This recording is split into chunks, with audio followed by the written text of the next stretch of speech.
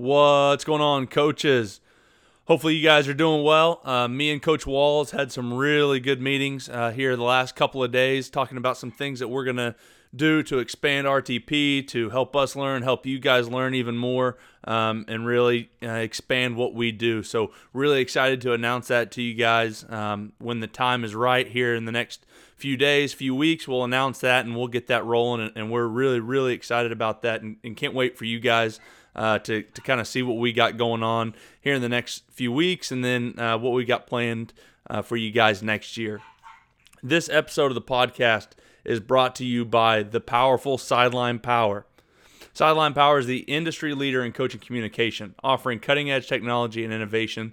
Sideline Power helps coaches around the country elevate their programs to the next level with new and used headsets, in-zone cameras, drones, portable sound systems, timers, and much, much more.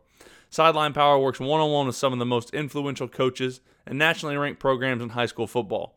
They continue to help coaches push the envelope of player and program development. From NFL-level coaching communications to cutting-edge video technology, Sideline Power encompasses a full array of products needed to unleash the full potential of any program. Throughout the expansion of their product offering, Sideline Power has remained committed to offering quality coaching communication at price points for every program. Family owned and operated with a customer-first mentality, Sideline Power is truly the number one choice for coaching communication. You can visit them at sidelinepower.com, email them at info@sidelinepower.com, or you can give them a call at 800-496-4290. Also, this episode is sponsored by the Wounded Warriors Project. You all know many service members who are fighting for our freedom are coming back wounded, not just physically. Many are living with combat-related depression and post-traumatic stress disorder. Others face isolation. Thankfully, Wounded Warrior Project is transforming the way injured veterans are empowered, employed, and engaged in our communities. Since 2003, they have been tireless advocates for our nation's finest, improving the lives of over 500,000 warriors and their families. To learn more about what you can do to support their mission, you can visit them at woundedwarriorsproject.org. And then last but never least, Team Attack Academy. Team Attack Academy is an online football development site for football players and coaches of all levels. Broken Arrow's offensive line, where I'm at, where I coach, we use Team Attack Academy, and it's great. It's really given us a leg up this offseason and going into this season. It's the most powerful teaching tool introduced in the game today to raise the level of playing and coaching football. After using Team Attack Academy, your athletes and coaches will outplay, outwork, and outsmart their opponents, guaranteed. Visit Team Attack Academy at teamattackacademy.com. And that is going to do it for the Reeds. We're really excited about this episode. Coach Segler was on there with us, and we just had a blast. Every time I've seen him, he's been more than accommodating. He wants to talk ball. He loves hanging out with coaches. It was a great episode. We recorded it a couple months ago, so we're really excited to finally get to release it. Coach Segler is currently the tight end coach and special teams coordinator at the University of Louisiana Monroe. He also looks like the dude from The Big Lebowski, so his presence definitely ties this episode together. Listen as we talk with Coach Segler about his football journey and recruiting stories throughout Texas and Louisiana, the importance of having tight end coach to develop your tight end prospects and recruits, and the benefit and secrets to being a successful special teams coach within your program. You can follow Coach on Twitter at Coach_Segler, which is Segler. Hope you guys enjoy.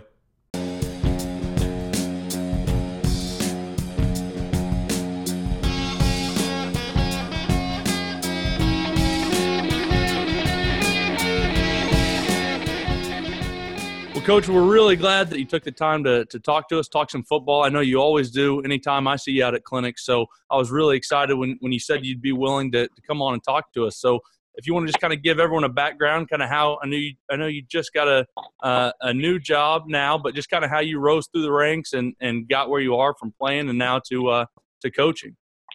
Yeah. First off, I want to thank you guys for having me on. You had my boy, Coach Nall on, Nall Dog, the other day. I listened to that one. Man, that guy, you want to talk about salt of the earth kind of dude, and guys that I love being around. And like you said, talking ball was good people. Kind of my backstory, Yeah, I'm a fourth generation coach. My grandfather coach. My old man is he's a basketball coach up in North Dallas, up at Little Elm High School, and my brother actually is the head basketball coach at Eastern New Mexico. So I guess I'm kind of the odd duck in the family. I coach the one that when you drop the ball, it goes all different directions. It don't bounce back up to you. But well, I went to high school in Texas, born and raised outside Austin, Texas, and went to A&M Consolidated High School, played football there, and then ended up playing at Sam Houston. I was not what you would consider a star player by any stretch. I was a preferred walk-on there at Sam, and just kind of one of those guys that love ball, love playing, and beat my head in for 4 years doing that. And then when I got done playing, kind of thought I was going to go in the family business, if you will, do the high school teaching and coaching, and just kind of when I was decided to get my graduate degree, get my master's there at Sam Houston, the bug kind of caught me of, hey, maybe make a run at trying to coach in college. And after my first year of grad school there at Sam, I got a job being the O-line coach and tight ends coach at Lon Morris Community College outside of it's actually in Jacksonville, Texas, and got the call from the head coach. They were starting a program, and I got thrown to the fire. I had my own room. I had to help come up with a playbook, and really just kind of got thrown into it head first. And I thought it was an awesome experience. After I was there for a year, left, and I had the opportunity to come back to Sam Houston when Coach Fritz got the head coaching job there. They didn't have a offensive GA. They had 2 GA positions. They had one they used for defense, one they actually used for special teams with Coach Fritz. And so Coach DeBest, Bob DeBest, who's now at Georgia Southern, I got reached out to him, and they needed somebody who I guess was dumb enough to come over there and work for free. And I did exactly that for about 18 months. I worked there for free, worked nights at the local watering hole establishment, working the door. I was probably the only bouncer in America who had a master's degree already, but it was just kind of the opportunity you couldn't pass up, and I got to work closely. A guy I know you guys have talked about on here. That's where I worked with Derek Wertheim. He was our O-line coach, and got really close with Derek. He's still one of my closest friends in the business to this day, and he gave me a lot of levity in the O-line room, as far as in the meetings with him, and then out on the field. We split all the drill work and stuff, and he really put a lot on my plate, and I really appreciated that he had that kind of level of trust with me to do that. And, Derek and Coach DeBest, they moved on to New Mexico from that point after our first championship year there in 2011. I got brought on full-time as the tight ends coach after that 2011 season, and I was there for, ever since at that point. I was kind of added on the tackles, tight ends role, as well as actually the last 2 years at Sam Houston, I was the special teams coordinator. That was a fun role, and obviously got me the opportunity where I'm at now. I'm at the University of Louisiana Monroe. Coach Viator, he coached at McNeese State there in the Southland for a long time. Had a ton of respect for him as a head coach and that program. I mean, McNeese, up until these last few years when Sam, we really kind of had our run. McNeese was really the class of the league forever. When I was a player, I mean, those guys were unbelievable teams and tough guys, played hard, and had a chance to come up to Monroe and work with him, and couldn't pass it up. A lot of really good people on the staff here, and I'm excited to be. This will be my first spring recruiting for the Warhawks, so I'm excited to get out and bring some big time players back to Monroe. That's exactly right. Now, just like we were talking, there's just so many athletes in Louisiana and Texas. It's just, a hotbed worth of kids. It's got to be, like I said, you don't have to drive very far. And like you said, you don't have to drive very far, and you find, a ton of athletes. So I'm sure you're excited to get to stay down there. When I was in Houston playing, Sam Houston was good that entire time. I think they were either winning national championships or going to national championships. Is that, and I don't know a ton about Sam Houston. Is that what they've always kind of been known for? Was it something that when the new coach came in that he kind of, brought a new era to it? Well, when I played, 04 to that 07, 08 period, my freshman year, Coach Randleman, who our weight room's actually named after, he had been there forever. They always kind of had some up and down seasons. 2001, won the conference, made it to the semifinals, lost to Montana, longtime FCS power. My freshman year, Dustin Long had transferred from A&M, and same deal. We were, throwing the ball around, scoring a ton of points. We ended up losing up there in Montana to those guys my freshman year.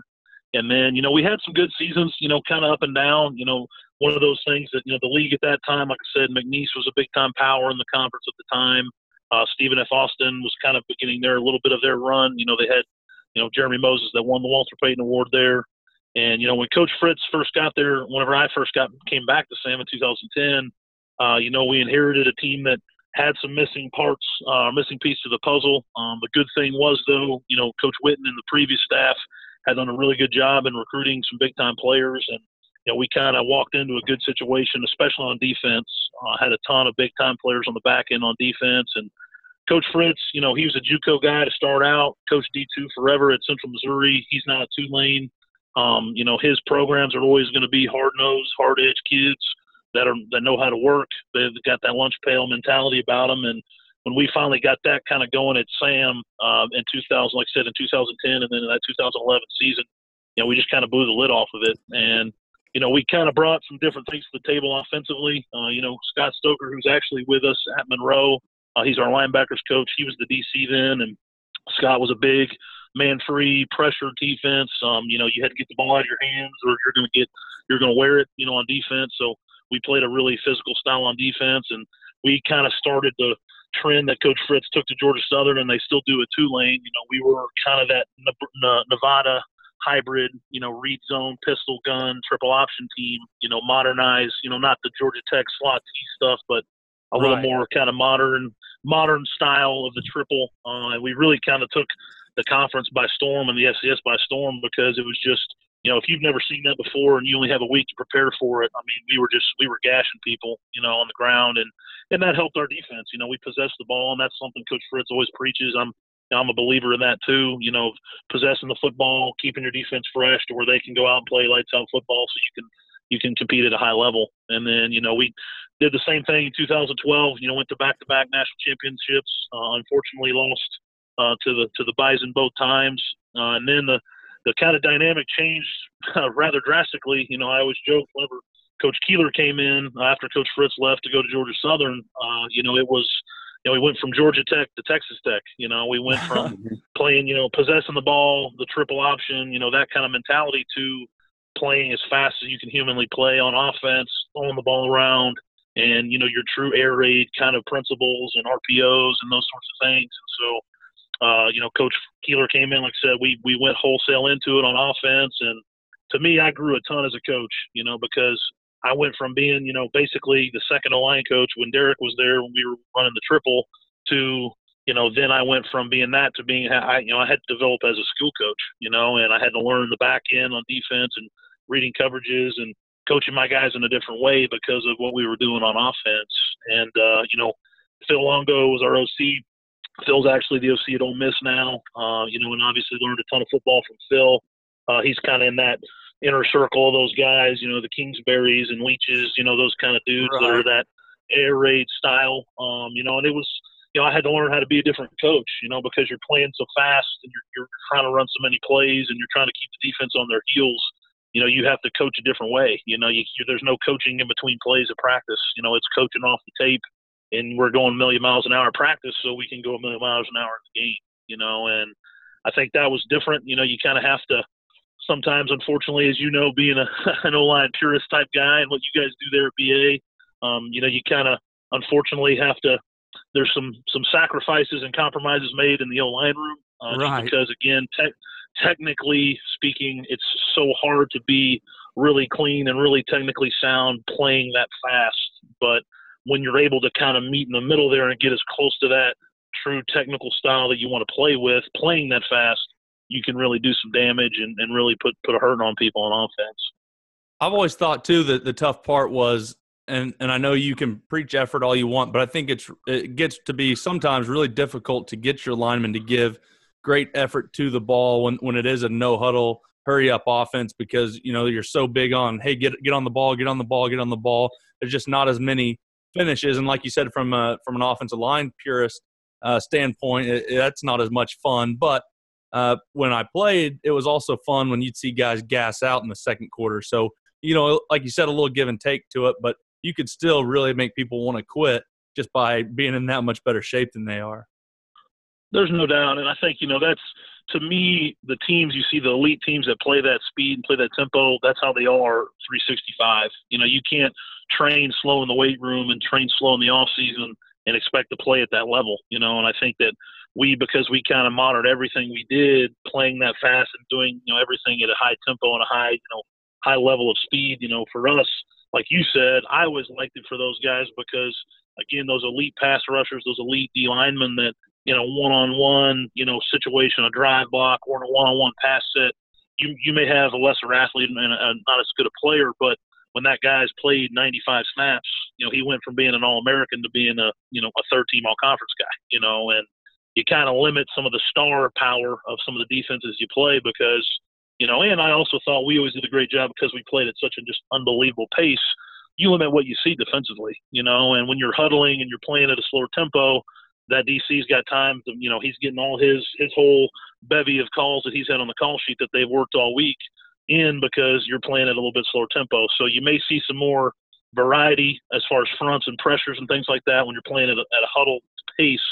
But when you're playing fast, they got to get the call in and they're just trying to get guys lined up, and it is fun when you watch cut-ups and, you got your GAs and your student interns are trying to tag the film and they come to you, Coach, what front is this? Because there's 9 guys turned to the sideline trying to get the call and you're snapping the football, and so that part's fun for those guys. And, again, I know those guys, once they finally get to it and you really kind of get to be who you are as a program offensively, they really buy into it and enjoy it a lot.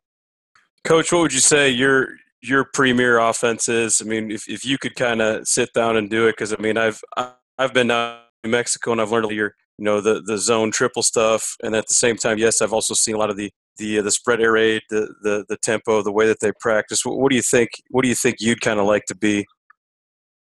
Man, that's a great question. I get asked that a lot. It's funny. You're the one who's been breaking my heart, tweeting all these pictures and these clips of North Dakota State out there and 22 personnel getting downhill and doing that stuff. Me personally, I like that style of play, like those guys play, just because you can control the clock, you can, slow the game down for your defense and keep them fresh. Unfortunately for me, and again, it's part of just, to me, it's regional based, in the recruiting process and the recruiting world, we just have different humans down here, and I always say, and I remember, we went to national championship in 2011 and they do like a deal at main event. It's like a bowling, competition between the two teams. We get off the bus and we got a bunch of really good, athletic, lean-looking guys. We got speed, just speed to burn. Kids from Texas, kids from Louisiana and Oklahoma that can just ball, and play. And then we walk in, and then I'm standing in the doorway, and I see those guys get off the bus, and they're all 6'5", they're all 255 or bigger. They're long. It's just like they just have different humans up there in that part of the world that they can play with and recruit to. And if you have those kind of guys, I'd love to play in that kind of offense. To be able to really pound people, and physically break people's will, because that's what those guys do on offense. That's why I'm so impressed with how they do things. But, just for me personally, I know, we played and we dabbled in the no huddle tempo stuff in the triple option game. But I always wanted to try to play in true tempo and do that stuff at a higher tempo, stay in your 11 and 12 personnel stuff and do that and play at that high rate. So really, if you had to ask me, it would kind of be a marriage of where I come from, as far as the read zone triple mixed with the tempo game, because especially now with the way that you can just play with defenses as far as formationally and, personnel-wise as well. If you're able to play fast and not sub and be able to throw the ball down the field and play action protect, get downhill and run the ball and be physical, but also now add that element of a now third option of now we can pitch the ball off a support player. You want to talk about some sleepless nights for some DCs, man, that'd be a lot of fun. And that's honestly what I thought too. I thought, when I was down there, I thought they could play a little bit faster just because up front the rules were so simple. Your first combo is pushing outside the box. Your backside combo is going to usually be working to the mic, and then obviously you're going to be leaving two dudes on the backside. It was easy to count. It was easy to be able to play, and especially if guys didn't get lined up. To me now you're just handing it off and you're ripping people with inside zone. So I was there's no doubt. I was kind of surprised. And you really go back and look at it. Coach DeBest had sat down with us. He's like, everyone thinks we run triple. it's just triple presentation. 60% of their offense was just handing off inside zone, and everyone thought it was Coach, triple. And I used to tell people all the time, they say, how do you stop Sam Houston? I said, make us give the football every time. If we can run inside zone and we can beat you, then you aren't going to win anyway. But it's amazing, especially like I said, that 11-year, I mean, the ends chasing the mesh, we're pulling it, we're flipping it out to an athlete, and it's just untouched. I mean, I saw more explosive, untouched plays in that 2011 and 2012 season than I have since, and it's kind of, I always, got a little frustrated, and I know that they did a better job when, Doug and them went to Georgia Southern, and then now they're at Tulane of playing faster, but I always kind of was frustrated with, we're no huddle operation, but we're huddle tempo. If anything, let's get in the huddle, let's break, be in a crazy formation to do our stuff. And now we're kind of screwing with them a little bit. I just always thought, like, guys, we're playing slow. Let's just run the damn play in if we're going to do this. Why are we putting these signals on us and on these kids if we're not going to play fast? It's kind of silly to me. But I was always the young guy in the room, so I kind of had to say those things under my breath and hope nobody heard me, I guess. So, well, that was one of the nice things about you go down there as a high school coach. You're like, man, I think I'd be going a lot faster here. But, at the same time, I'm telling you, what a great offense. And I sat there sitting, I'm like, if you had a guy who could throw a deep ball consistently, and then you had, receivers like they had at McNeese or receivers like they had at Sam Houston, to me that offense would be unstoppable. Because, there's no question. You're going to try to play low, and you're going to try to play man-to-man coverage. Running man coverage against the option's a death sentence, for one. No doubt. And then if you're going to try to play, low quarters where basically your corners are on an island anyway, you're going to get killed by the pitch, or now they can crank the ball over the top. So I'm like, dude, if New Mexico could ever get two receivers that could go, this offense is going to be unstoppable. Well, I thought, we had a good thing going with Brian, Bell as quarterback. Brian, he's the OC at China Springs High School here in Texas. That's where he went to high school, and his dad's the head coach. And Brian, I think that offense is so based off of the operator. Brian was such a great operator of the system. He had a really good arm, and actually the funny part was Brian threw the ball all over the field in high school. He came to Sam really as more of a thrower, but he could run well enough. He could throw the ball down the field, and I always, thought that, we always taught those play action shots were touchdowns in our offense back when we were doing the triple stuff. It wasn't, hey, look for an explosive play. We're getting plenty of those on the full pitch stuff. Those plays were based off of, again, your eyes are out of place. You're in a bad position. We're throwing the thing over the top. And, it is hard, it's to recruit kids to that system. They got to be big enough to be able to physically withstand the blocking on the perimeter and doing that stuff. But they also got to be able to stretch the field vertically to throw the ball to as well, and again, that's why I said it's so again, you go back to like Nevada when Kaepernick was there. That guy can throw it, but he's also a big freak that ran it. So now you kind of have to deal with both, and it's just hard. Usually that guy who's a really good runner in the option is typically known as the best passer. You see with Georgia Tech and some of those guys, there's guys running wide open down the field and they're throwing it 10 yards short of the guy. It's just, that's not who they are, And so I think it also, it's, as everybody knows, you guys know it. I mean, even at the high school level, the guy back there with the ball in his hands, typically if he's a star, if he's not back there, if it's the second guy or the third guy, your team changes drastically, So you kind of got to run that gamut of, hey, we want the quarterback to be a threat to run it, but we also don't want him getting smacked around too much to where he's not going to be back there for us taking snaps, Well, that's kind of what I was curious about is you go into it, you guys have been winning, you're running triple, and then all of a sudden, it's not like you guys were doing poorly, you're winning big-time ball games. Then you bring in a new guy that wants to change it, completely different. Now it's air raid. It's, like you said, like Texas Tech now.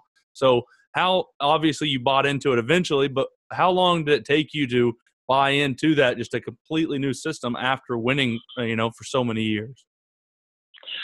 Well, I think the thing to me was, and just speaking kind of just being as the guy, I guess, who was there through in the entire process, 11 was when we kind of really just head first went into the read zone triple stuff, and we kind of took everybody by storm. Again, it was like we invented the forward pass. Like people had never seen it before. Oh, my God, what are we doing? And also we had the pride of the 405, Midwest City Bomber, Tim Flanders back there to hand it to. So when we did get they did force us to give it, that guy running inside zone was pretty special. So trust me, that helped a ton too. But, we kind of 12, we did some things. The hard part, again, as you guys know from being ball coaches and studying that stuff, I know, like I said, Brady went down there. They talked to Bob at New Mexico. Formationally and motion-wise, you kind of pigeonhole yourself at times. And so if that's who you are and you don't continue to advance it and you don't continue to evolve, I thought by after that 12 season, when we went into 13, it was kind of like, okay, people knew, hey, back away, tight end, 3-by-1. It's going to be read zone. They got to bring the slot as the motion guy, or it's going to just be read zone with a quarterback with a tight end as a lead blocker. And you just again, formationally, you got to try to be more creative. I know that was the one thing I was super impressed. And I remember texting Doug throughout the entire 14 season, whenever they went to Georgia Southern, was they did a bunch of different things out of the gun and kind of counter option and some different reads and some different, things that were new and fresh. And they were just roasting people at Georgia Southern that first year when they got there because he took it and advanced it even more, and I think that's the hard part, in the RPO stuff when you're playing fast and you're in the air raid, it's the same concepts. Everybody's got the same concepts. We're just doing it at a high pace, and we're just forcing you to make decisions and bad decisions because we're going so fast. When you're doing the triple stuff, it's a slower pace. So you, like I said, you as the play caller and you as the offensive staff, you have to be more creative as far as personnelling it, formation it, and that sort of thing, to where you don't kind of pigeonhole yourself to, hey, listen, these are the plays that are going to run out of this formation. These are the plays that are going to run out of this formation that we got, So I thought after that 13 year, to be honest with you, I loved it still, and I still love it, as I said earlier, but I kind of felt like, hey, listen, we maybe need to try something new. We maybe need to refresh some things. And Phil came in, with a track record, and his offense, as far as how much success he's had offensively, Phil's, background proved that obviously it's a very productive, awesome offensive system. And again, we went from leading the country or almost leading the country in rushing, when Coach Fritz was there, to then we led the country in total offense for, I think it was 16 and 17 for sure. And then 15, we were in the mix to lead the country in total offense then, so to be able to make that kind of just complete 180, philosophical change, one, I obviously contribute to our kids. They did an unbelievable job of adapting to the system. But two, we did a really good job of going and finding guys that fit that system, and it's a lot easier to recruit a wideout to catch, 100 balls and have 1,500 yards receiving than it is to block the triple option. So that part was huge too. And again, it just kind of led to what you opened with when we first started talking there. Rowdy is, there's every offense to me is personnel based. And, you could have Vince Lombardi calling plays, but if you got guys like me up front blocking, you're going to struggle on offense. You got some dudes out there wide out. You got a dude at quarterback. We had, Jeremiah Briscoe won the Walter Payton Award, back-to-back years these last 2 years. So having dudes makes the system go really well, and then you can do some fun things. But again, I think it's all relative. We were dominant on offense, elite we're breaking our own records the last 2 years, offensively, but defensively we struggled because we're putting those guys in harm's way. Right. They're playing a ton of snaps. We go out, we have an explosive, we throw a fade ball for a touch. Well, those dudes haven't even had a chance to get a water, and they're freaking running back out on the field to go back out there and try to play D. So defensively, that hurts you at times because, again, we're not putting them in any good situations. But if you score more points than the other team, at the end of the day, you still win. So.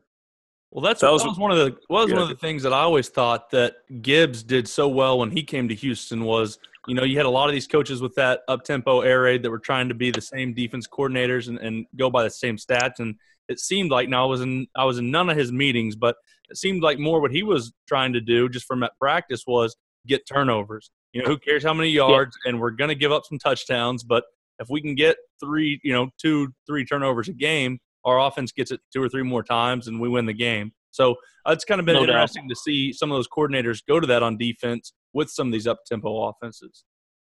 Yeah, and I think a guy that I just know personally, and I think he's an unbelievable ball coach, Justin Deason.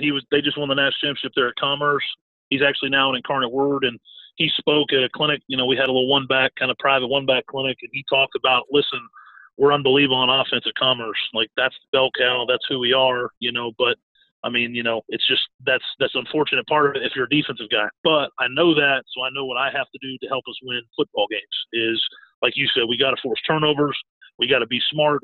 We got to try to play simple but play fast to where our guys can make plays. And we have to do our part to where our offense, we know they're going to do their thing. We just got to go and do our part to where we kind of, as a team, kind of still have that camaraderie and chemistry to win games, which again, obviously they won a national championship. So my guy must be knowing what he's talking about.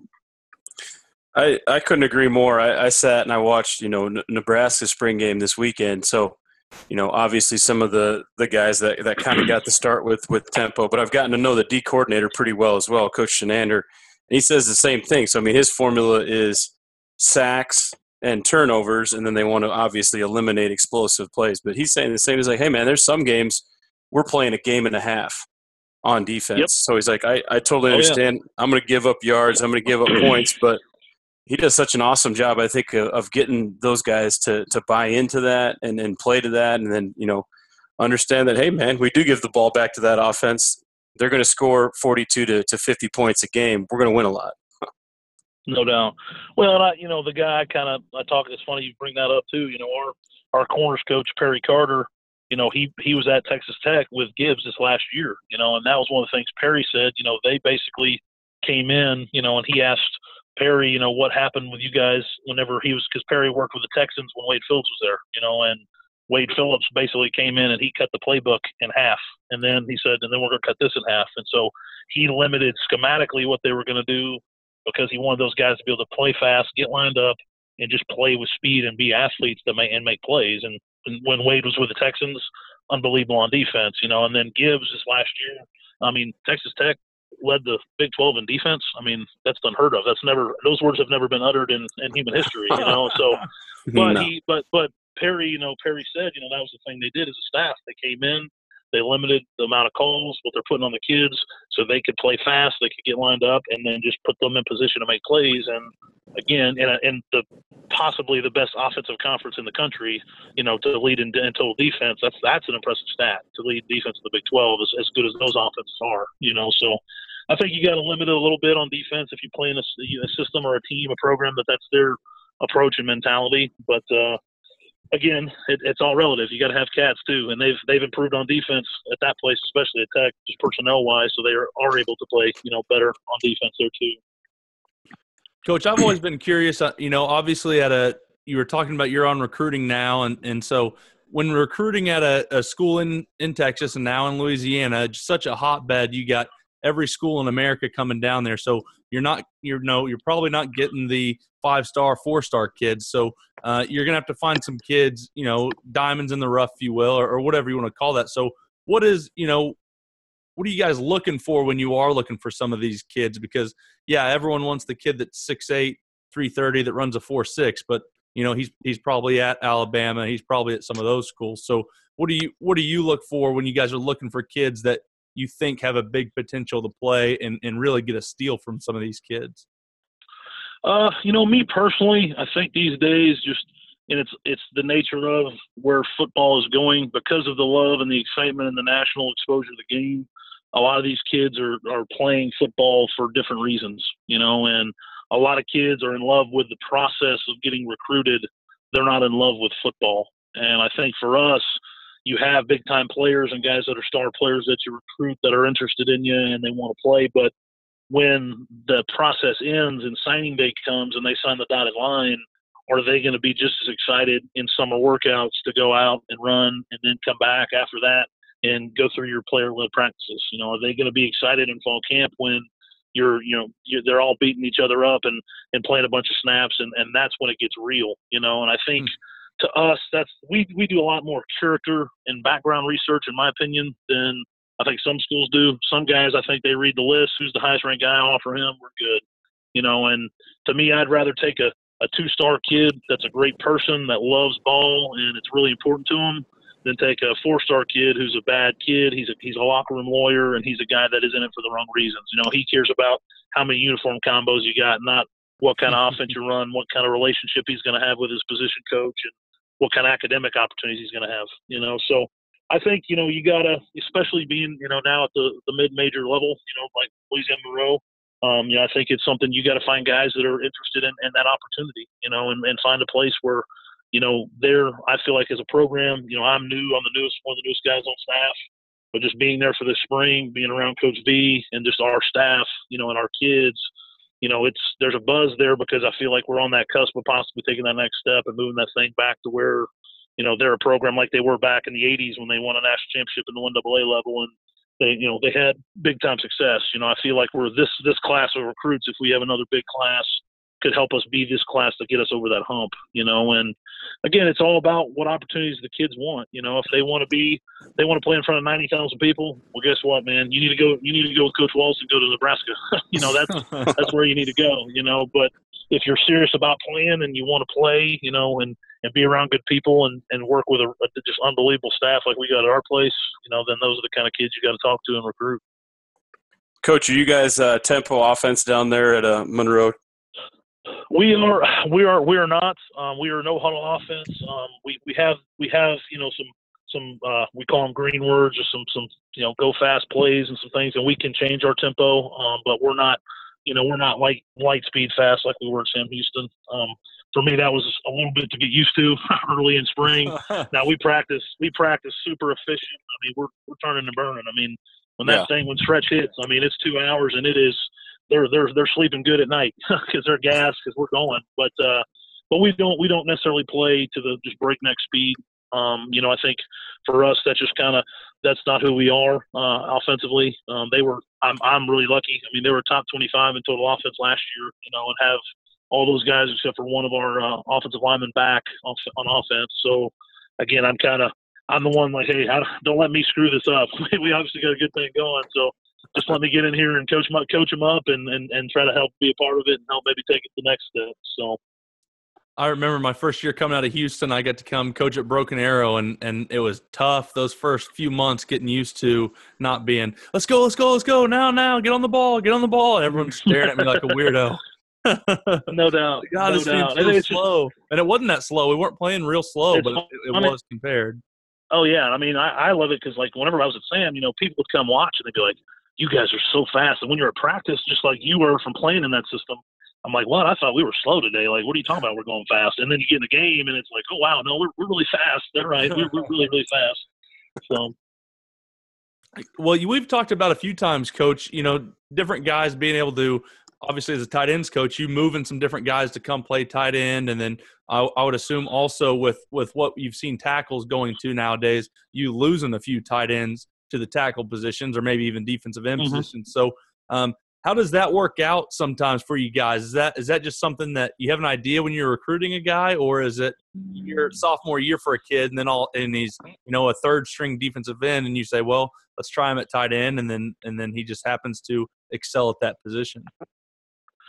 Yeah, I think it's a lot more based on kind of who you are as an offense. At Sam before, really even in the air raid stuff, it was kind of funny, even though we were going fast and we were an air raid offense, my tight end group especially, I had a bunch of different body types. I had some more longer, leaner receiver type body guys, and then I had some true like H-back, 6-footers, 250 pounds, kind of brawler guys, and we still, because we had so many skill guys and we did so much, like I was talking about in the RPO game and doing that stuff, those guys were much more relegated to being blockers than true pass catchers.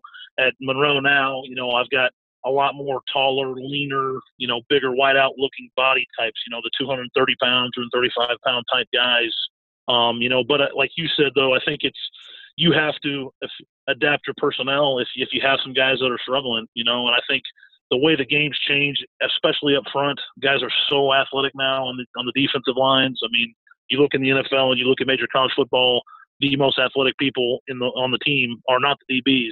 Although they're freakish, the most athletic guys on the team are those D linemen and defensive ends. Those guys are just unbelievable athletes. So now the offensive line position has to become more athletic, and that's why, like you said, sometimes if you get that big tight end body who is a twitchy kid who has some length to him, you can possibly move him to that tackle spot. But I think, like I said, it also has a lot to do with the kid.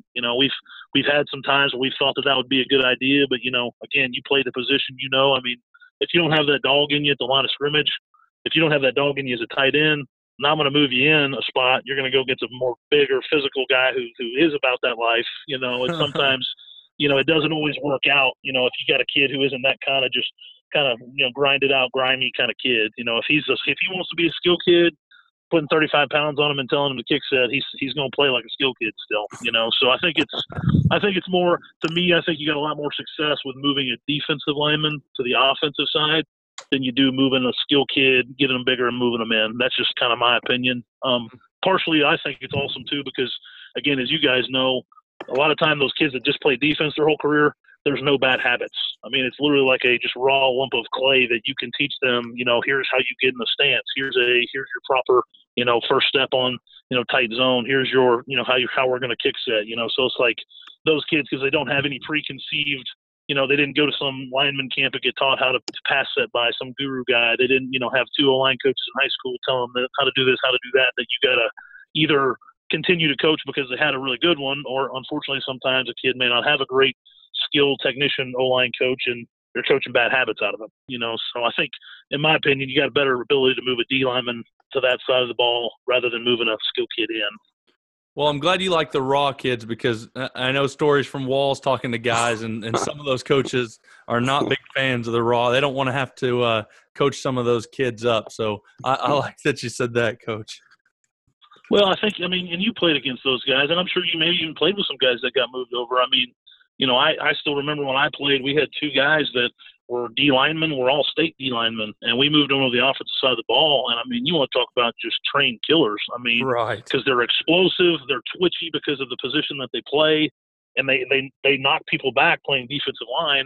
Now you're just doing it in a different way playing offensive line, you know. So to me, you know, obviously you want to have the best athletes you can. Now, you got some of those guys, and we have a ton at our place and even had some at Sam that are those journeyman lineman kids. They played O-line their whole life. They're really technically savvy.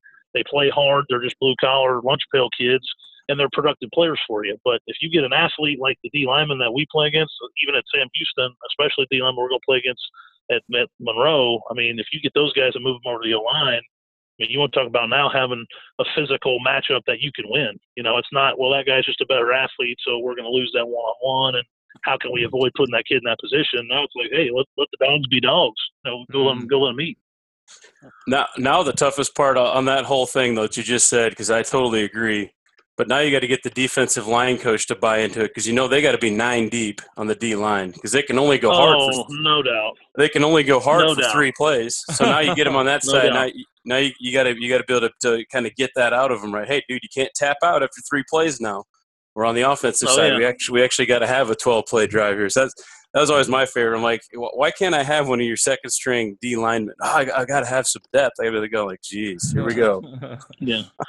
Well, no, I agree with you, and I think it's also and it's funny. You guys talked about it a couple episodes ago. You know, guys like LaCharles and some of these guys that are, you know, some more, you know, well-known O-line players and O-line coaches, you know, now are starting to make that position's kind of becoming sexy again, you know. And I always joke, when I go recruit, if there's a kid who's a D lineman in high school at a smaller school and he's not a D lineman, he's an O lineman at the next level, and could be a fantastic O lineman at the next level, and you say it to the kid, you bring it up to him, and he looks at you crazy when you say, hey man, we're recruiting you as an O lineman, because they don't think that's sexy. And I'm like, last time I checked, the guys who play the longest in the NFL and make the most money play on the offensive line. So, you know, you want to look at me like I'm crazy, you know, if all these kids think they're going to play in the league, well, if you want to play in the league and play for a long time, you know, you may want to make the move now, you know. I mean, it's just kind of part of the deal. But hopefully that there's the transition and the cool factor of the O-line is going to move back to where kids want to start doing that.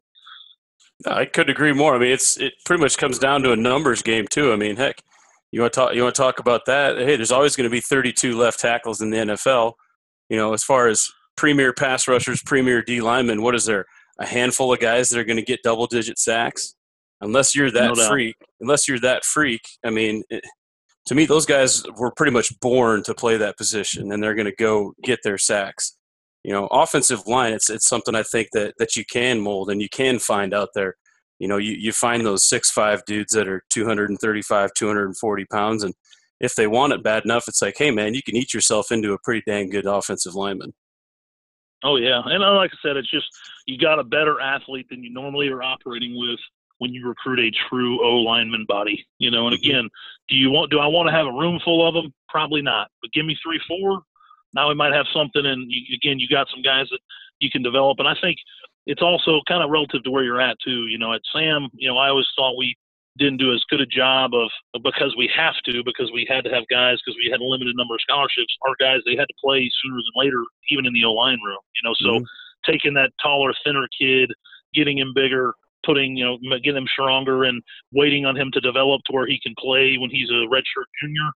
Sometimes you don't have that time, and if you miss on a kid and he doesn't develop, well, you just ate that scholarship for 5 years. So the bigger programs, to me, that's a luxury they have, and that's to me is exciting to one day be a part of, being able to have that.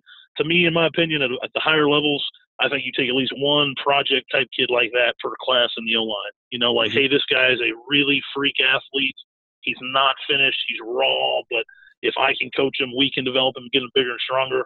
This kid has got a chance to be a monster, and I think having that time, because you don't have to have those kids play tomorrow at that level, because you have more scholarships and you have more depth in the room, I think that would be a fun luxury to have that I've never got to experience yet.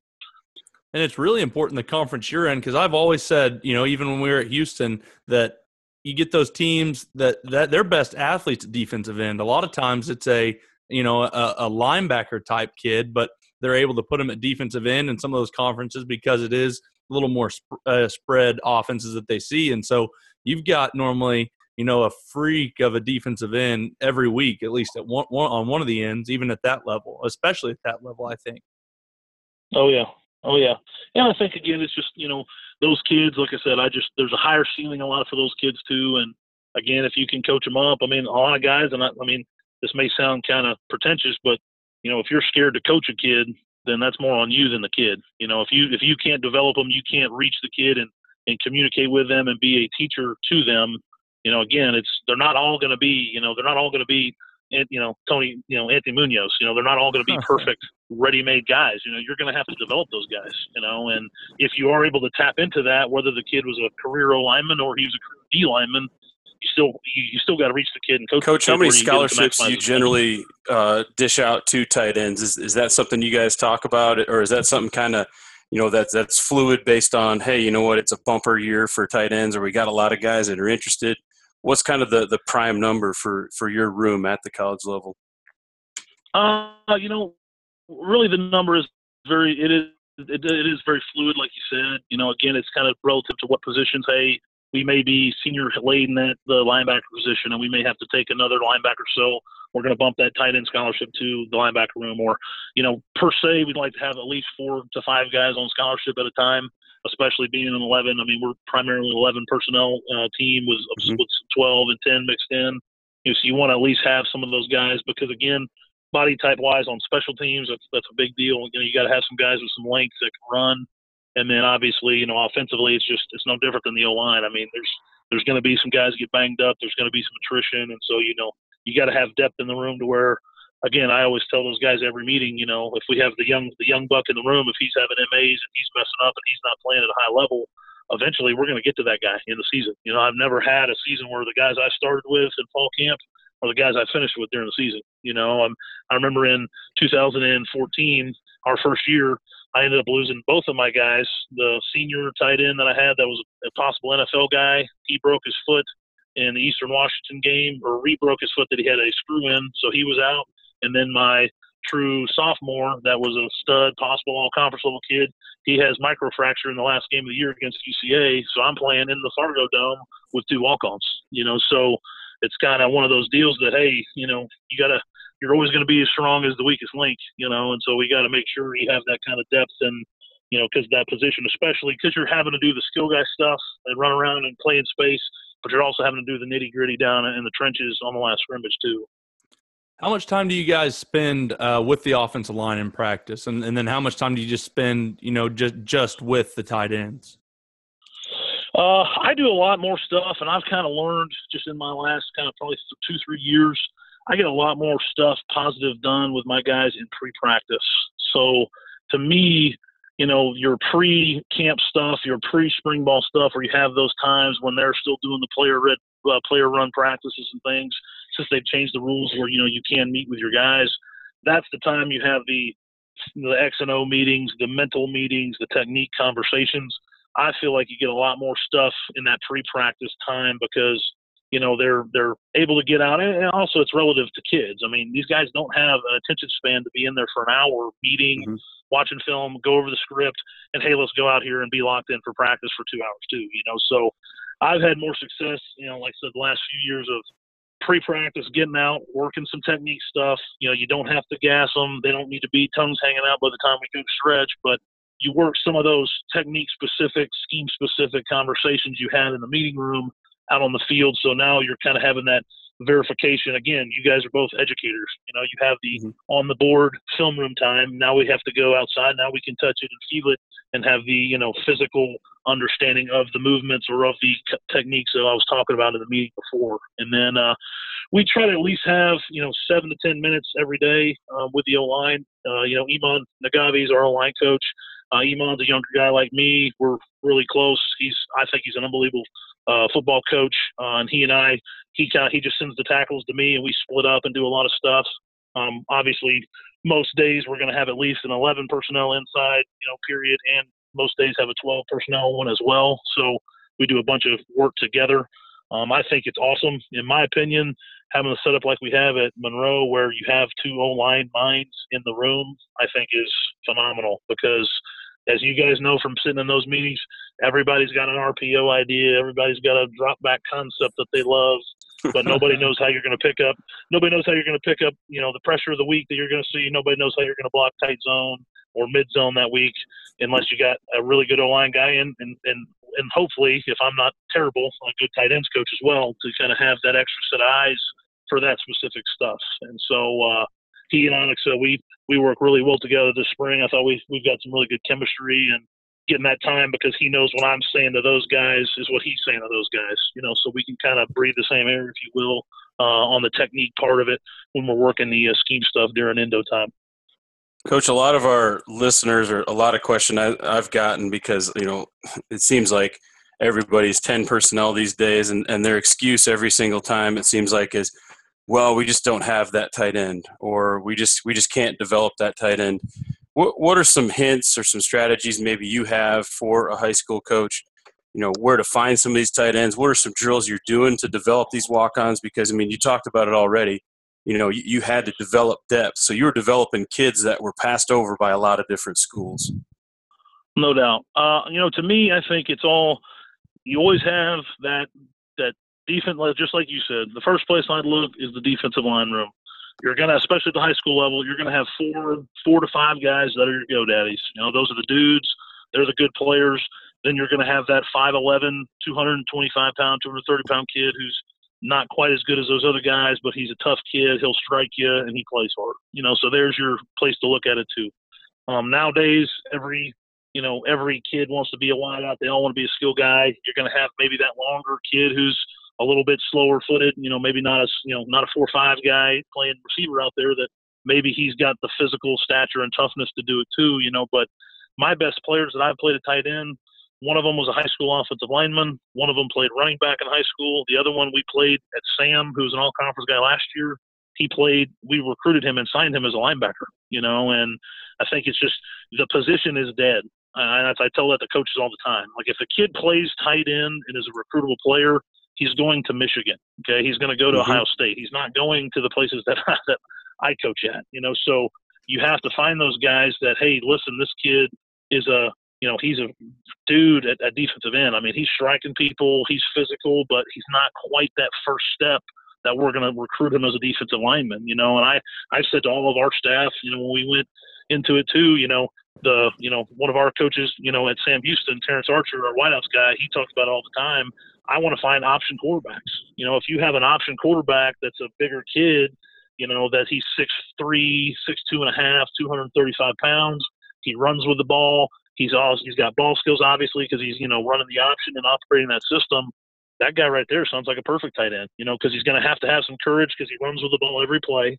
He's obviously, if he's a bigger kid, he's got some size to him too, so you have to do the research. And to me, it's easy to recruit quarterbacks, man. The stats are black and white. You see the motion on film. Typically you get to work with those kids at camp, and that's an easy position to coach. My wife can recruit quarterbacks, okay? Finding a tight end, that can actually play, and you can develop them into being a real guy for you, especially in today's football, like you said, at the high school level where everybody's spread and 10 personnel throwing it around.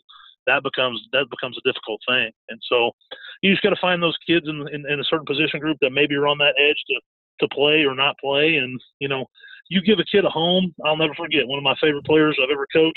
He was on the chopping block. I'll never forget this, in the spring going into his redshirt freshman year. And he wasn't going to play defensive end for us. He's 5'11", great kid, athletic, but just not what we want at that position. They said, hey, I think we need to move him on, maybe try to see if he wants to play D2. And I said, no, I'll take him. That kid is one of the stronger kids on the team. He's violent with his hands. He's explosive. He's not sexy. He's 5'11". He's 5'11", 235 pounds, and nobody wants that playing defense in for him. So I'll take him. And then the kid played in a boatload of snaps, one of the most productive players I've ever coached, and had a phenomenal career because of, again, he wasn't the mold. He didn't fit the mold. If you're 6'5" and you're 230, you can run and catch. You're not playing for Coach Ziegler. I'm sorry to break it to you for all those kids out there that may be listening. Best of luck with Coach Harbaugh. But I'm not. I don't have that luxury. And again, you got to manufacture those kids and find those kids, and you got to do your work on the end as far as recruiting, because those kids aren't going to come walking up to you, and fall in your lap. At least they haven't for me. So, but that's fine, because I've had a lot of really good players that haven't fit that mold. I think you said it too. I mean, you talk about giving a kid a home. Well, how many of these guys, these coaches that would contact me and are complaining about not being able to develop tight ends? You don't have a tight ends coach. To me that's a huge deal. Where if you have a tight ends coach, now that guy can go out and he can recruit those kids in the school. Yep. He can develop these kids. He can make these kids feel wanted, rather than, oh yeah, go down there with the O-line, and the O-line coach will talk to you every fifth play, or hey, go down there with the receiver. Go down there with the receiver coach, and they'd be like, oh man, this guy isn't fast enough to play for me. When all of a sudden they have a coach that's talking to them and meeting with them and teaching them and develop them. Whoa, all of a sudden now you got a bunch of tight ends. No doubt. Coach, you talked about a little bit, the short attention span, of kids and of everybody really right now, but of kids coming up. So I'm kind of curious, because it's something that I've noticed the same thing, and I had it in college too, didn't have the longest attention span. And so what I've started cutting back is on the kids watching film of another team, right? We don't watch a whole lot of defensive whoever we're playing, we don't watch a whole lot of their film. We just watch the film we do watch. Most of it is on us. So I'm curious, because you guys do have a little more time than us, but, you still have kids with roughly the same attention span. So how much defensive film are you watching with the kids? And then how much of it is you just setting them up in the right positions in practice because you've been the one watching film? Well, I talk about this with a lot of my close coaching friends in the college level, and what we did, just kind of answer your question, I guess, on the front end. At Sam, we had kind of some voluntary on the off day. We had a voluntary film time for the kids. Hey, listen, I had my guys that came up at 9 o'clock because we practiced in the morning, so they got to sleep in a little bit. I bought them donuts.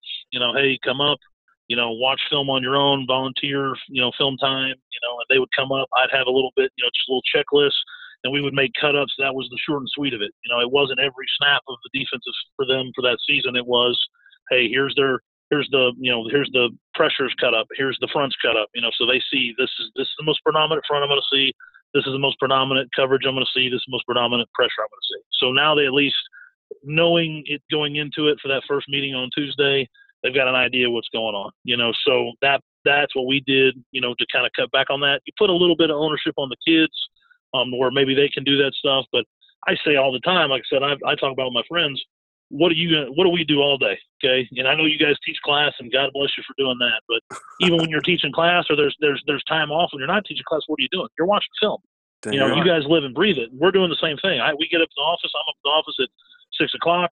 I'm watching film. I'm watching cut-ups. I'm watching recruiting film. And what are these guys doing? They're getting up. They go to the calf. They got to do – they're getting ready to go to class. They're doing homework. They're taking tests. They're talking to their girlfriend. They're talking to their mom and dad. And by the time they show up to you, you're asking them to have an hour and 20-minute meeting and watch film and notice the details and the fine points of things that you've been noticing because you've been in there all day doing it. Like, it's just not realistic, and coaches sometimes lose sight of that. They think that those kids are in there with us all day grinding and watching film and preparing. That's not the case, and unfortunately, because kids' attention spans are short, they need the cliff notes, okay? They don't need to read, the full book. They need the cliff notes because at least if they have an idea, and then through the practice scripts, the cards in practice that you go through, the specific looks and things, that's where they're going to learn it and retain it for come game time. Because now I've seen it, again, you showed me the quick, short of it, the summary of what I need to be prepared for the most. And then now I get to see it on film during practice, or see it on the field in personal practice. Now I'm actually prepared for the game, and I think to me, sometimes less is more with these kids, and we all feel like I got to out-coach you. I got to out-coach the guy on the defensive side of the ball. I'm not going to lose my one-on-one battle with him this week. Well, if your kids don't know what they're doing because you've overwhelmed them and they've got too much on their plate, you're not going to beat anybody, So at the end of the day, how do we get our kids to play fast? How do we get them to know what's going on, but yet not overwhelm them and overload them to where it's just they're zombies and they can't play football and play with speed and with, again, confidence and just their normal way they play. Well, I love that answer. And my first 2 years at Houston, and we were really good, but my first 2 years, our offensive line coach would have us come in like twice a week to watch defensive fronts and coverages to formations. And I'm sitting there the whole time thinking, we never know what the formation is anyway in our offense. They never tell us the formation. So what are we doing? We're wasting time. I'm wasting an hour of my time. That's all I can think of there because I'm like, they don't even tell us what formation we're in. What are we doing watching this? And so I'm glad that it's not like that everywhere. And then as we got, some other coaches in, they came in and did more like you were saying. Still, I think a little too much defense because then you just go out to practice and see it. And like you said, they're watching film all day. Why don't they tell me, hey, they're going to blitz when you get this certain roll from the safety, when they stack this linebacker, you're going to see their second favorite blitz, and they're going to majority be in this front. They could show me that on the whiteboard in 5 minutes.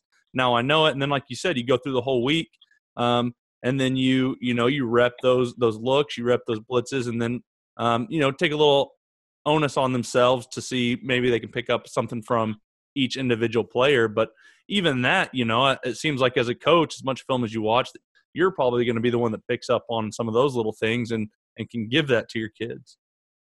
Well, I think the other part of it too that I feel like is, and then this may sound like, and some of the older coaches in the world are probably cringing, an overfront's an overfront. Is it odd 4 eyes? Is it odd? They work in the bear. I mean, what is the specific nature of the opponent that you're facing that week? If it is a odd 50 front, 1960s odd front, then that's all we need to tell them. Like, we don't need to go into now. If it's an odd front, sometimes they play a 4 eye to the tight end.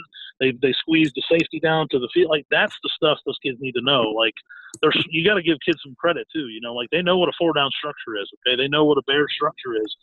Okay, we're past that. This is how they play their odd front this week. Okay, this is their version of odd. Okay, so now we can log that in our mind. And again, you take that sample size from being overwhelming, even to us as coaches. You take that sample size and now you minimize it. You bring it down to where now they're in the game and they recognize that and they say, "Oh, okay, that's what coach was talking about." I think it's so hilarious because you sit there as a GA and you break down the film, and I had some guys who were very meticulous and they wanted to know percentages, so they'd go through and be like, "Hey, Coach Walls, I think he's in a 2-eye here, and you had him marked in a 2. Oh, my bad, So it changes the numbers. Okay, now 6.7% of the time, they're in an even front instead of, the 2 eyes and 3s, whatever it was. But it was always my favorite when they'd sit there, and they'd go through those percentages. Like, hey, 24% of the time they play this, 13% of the time they're in this. I'm like, they're not going to do that against us, though. And you go back and you look at it, and it's like 45% of the time they were an even. Holy cow, what a tendency breaker. So, I mean, at the end of the day, I think you're kind of just chasing your tail anyway. It's like you said, teach rules of defense to kids. They'll figure the rest of that stuff out. Absolutely. I couldn't agree more, man. Well, Coach, you're also, right, you've been doing special teams for a while, and that's always kind of intriguing to me because I got lucky enough that Houston, I was with Coach Levine, and he was the closest I've ever seen to just an absolute mastermind with special teams. So how did you get to, start working with special teams, and now you're the coordinator, right? A special teams coordinator? Yep. Yeah, and Yep, then now I being am. the coordinator of the special teams, so you've got tight ends, and then you're also coordinating the whole special teams. Yeah, my kind of really my first, I guess, initiation into it. When I was at Sam with Coach Fritz. I mean, he is all about special teams. I mean, that's what he coaches. He's one of the best special teams minds that I know. And he kind of, I was always on the outside looking in because I was the O-line, really the O-line GA at the time. And then when I became tight ends coach, now I got to coach some positional things, and from 12 moving forward, those last 2 years. And then when Coach Keeler came in, I stayed as just the tight ends coach, and our running backs coach that we hired was one of my dearest friends. He played there at Sam Houston with me. He was a special teams guy for those first 2 years with Coach Keeler. And then when Matt left and actually went to Louisiana Monroe, ironically enough, Coach Keeler came to me and said, "Hey, listen, I want you to take this thing over, and I want you to do it." And I love it in the sense of I try to simplify it in the sense of just breaking it down to what's the nuts and bolts of it. It's just like offensive line play. It's about footwork. It's about hand placement. It's about technique. And the best special team units play with the best technique and have the best understanding of leverage. And again, everything I'm saying for the O-line world is the same words. It's the same stuff we talk about all the time. So I think bringing that kind of mentality and approach to it has helped me, helped us be successful. We were really successful at Sam, and obviously, here at Monroe, I thought we had a great spring on special forces. I really excited where we went, where we were going. Part of that has to do with also my excitement at Monroe of, Coach Viator he's like a lot like Coach Fritz. I mean, he's all over special teams. He coaches our punt return team. He coaches a position on our kick return team. So he's into it, and the kids are into it as well because all the coaches are into it, and we coach it really hard. But I've enjoyed, you get to coach all the kids on the team, man. That's my favorite part. I'm coaching wideouts, I'm coaching DBs, I'm coaching everybody, and that part, being an offensive coach or being a defensive coach, you're segmented to your side of the ball. You got your dudes, your guys, but you don't get to coach or talk or have any interaction with those guys other than maybe some crossover drill work, and so I've loved it. I mean, my tight ends were joking with me after like the first week of spring. We're in there watching film, of the offensive defensive stuff, and I'm naming kids on defense like, "Hey, watch Sam right here on the, we wrong shoulders you on the split zone." They're like, "Coach, how did you know his name? You've been here like a week." I'm like, "Hey, man, I got to know everybody on special teams. I got to be the guy that knows everybody's name. I can't just be yelling out number 21. I gotta know his name. So that part's it's been fun. It definitely is stressful. I always joke, I'm noticing maybe a couple gray hairs in my head because of that. Because I mean, it's a third of the game, and being around some really good special teams guys like I have, you understand the importance of it. And at Sam, obviously, I mean, we won some games the last couple of years because of our performances, and I think that's something that, it's an understated deal. I think it's all about the culture too. I think that's something I've tried to really establish here at Monroe, and I thought I did a really good job at Sam. Those kids, I mean, they wanted to be in that room, and when they play hard because they want to be in that room because of the culture you have set up, then they're going to go out there and they're going to put their blood and guts on the line for you, And I also liked it too because that's where you get to glorify the kids that are the reason you're coaching football. We have walk-on kids that are not stars. They're not starters on defense. They're not starters on offense, but they're kids that go out there every day and just kill it for you on special teams. And, I had a ton of them at Sam. We've got several at Monroe that are just kids. You want to adopt them. You love them because every day they come, they're doing it for free, and they love ball, and they're going out there and they're freaking running down and trying to split the double team on kickoff. They're working to hip level the shield on punt block. And it's like kids that do stuff like that are the reason why you got into coaching. It's not because the stars, that's fun because they're big time players. Those are the big time guys on the front of the media guide, but those guys that are in that middle section of the media guide that nobody knows who they are, those are the guys that I love coaching because really on special teams a lot of times too, towards the end of the year, that's really their primary role. So they're going to be with you the whole time. Sometimes a star defensive player, boy, he was killing it for you on kickoff. Well, we got sent at safety. Well, guess who's the first guy that gets pulled off that phase? So now you're running down with a bunch of walk-ons and try-hard guys. And so I think that tells you a lot about the character of your football team too when you have guys that can go out there that may be limited from a just DNA standpoint, but they go out there and they bust their butt and try because they love ball and they love being there. So I think that part's really awesome. Coach, how important is it too with special teams? I mean, to me, it was always sitting in those meetings as well. The rule changes. I mean, being able to teach those kids football and rules and all the different crazy rules they have in special teams. To me, that's got to be something you got to preach nearly every single day. No doubt. I think the new kickoff thing, that's going to be definitely interesting. I think for a lot of people. I know there's a kind of a little bit of a backlash in the special teams world about that. Because again, by the time the whistle's blown and the fair catch has happened with a new rule, those frontline guys that are double teaming somebody and then for trying just wearing one, they're still doing that. They're not getting saved by this new rule. It's just maybe the returner who's getting hit. And I just I think like you said though, we do so much more situational awareness stuff. We talk about base rules, teaching fundamentals of how to block for punt. How to set up our punt return. But we also have to talk so much about situational awareness and situational things too, because again, like you said, those kids have that offensive and defensive playbook memorized. They don't have the rules on special teams memorized. They see on TV in the NFL, well, the guy you can't cross the plane of the end zone if you're a gunner on punt to keep the ball in. Well, in college, you can be across the line. The ball is the only thing that can't pass. So those are kind of some of those small nuances and things like that you have to know as a coach, and you have to present them. And like you said, you have to remind them, and really every Friday, my Friday reminders are sometimes I guess schematic specific to the opponent, but a lot of them are, hey, listen, if we get a safety, we have to move up on kick return. It's stuff like that those kids are like, oh wow, I didn't even realize that until you brought it to their attention. Because again, they're worried about, oh, we got a new third down package on defense, and I got to remember the pressures we got out of it this week. They forget about some of that stuff, which can lose your game just as fast as an MA or on offense or MA on defense. No doubt.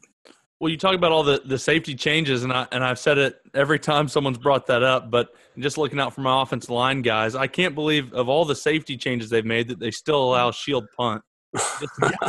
Just to get a running start, 12 yards, and hit the guy in the face. I can't believe – I've always thought that'd be the first one. I felt so bad for the guys that had to be on shield punt. Well, it's very ironic you bring that up because we're a shield punt team.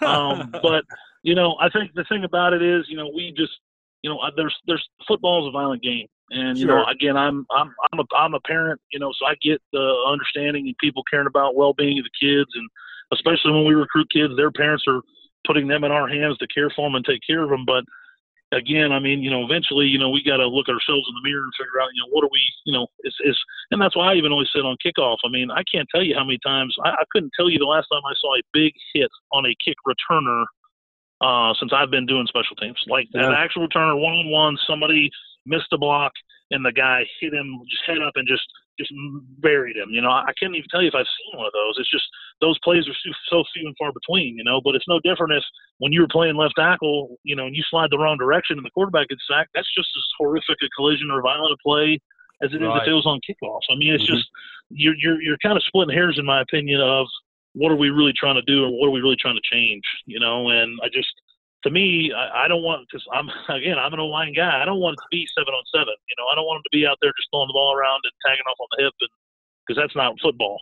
So again, it's just kind of that fine line of what are we really doing to protect the kids and protect the game. And I think it's just kind of, it's part of it.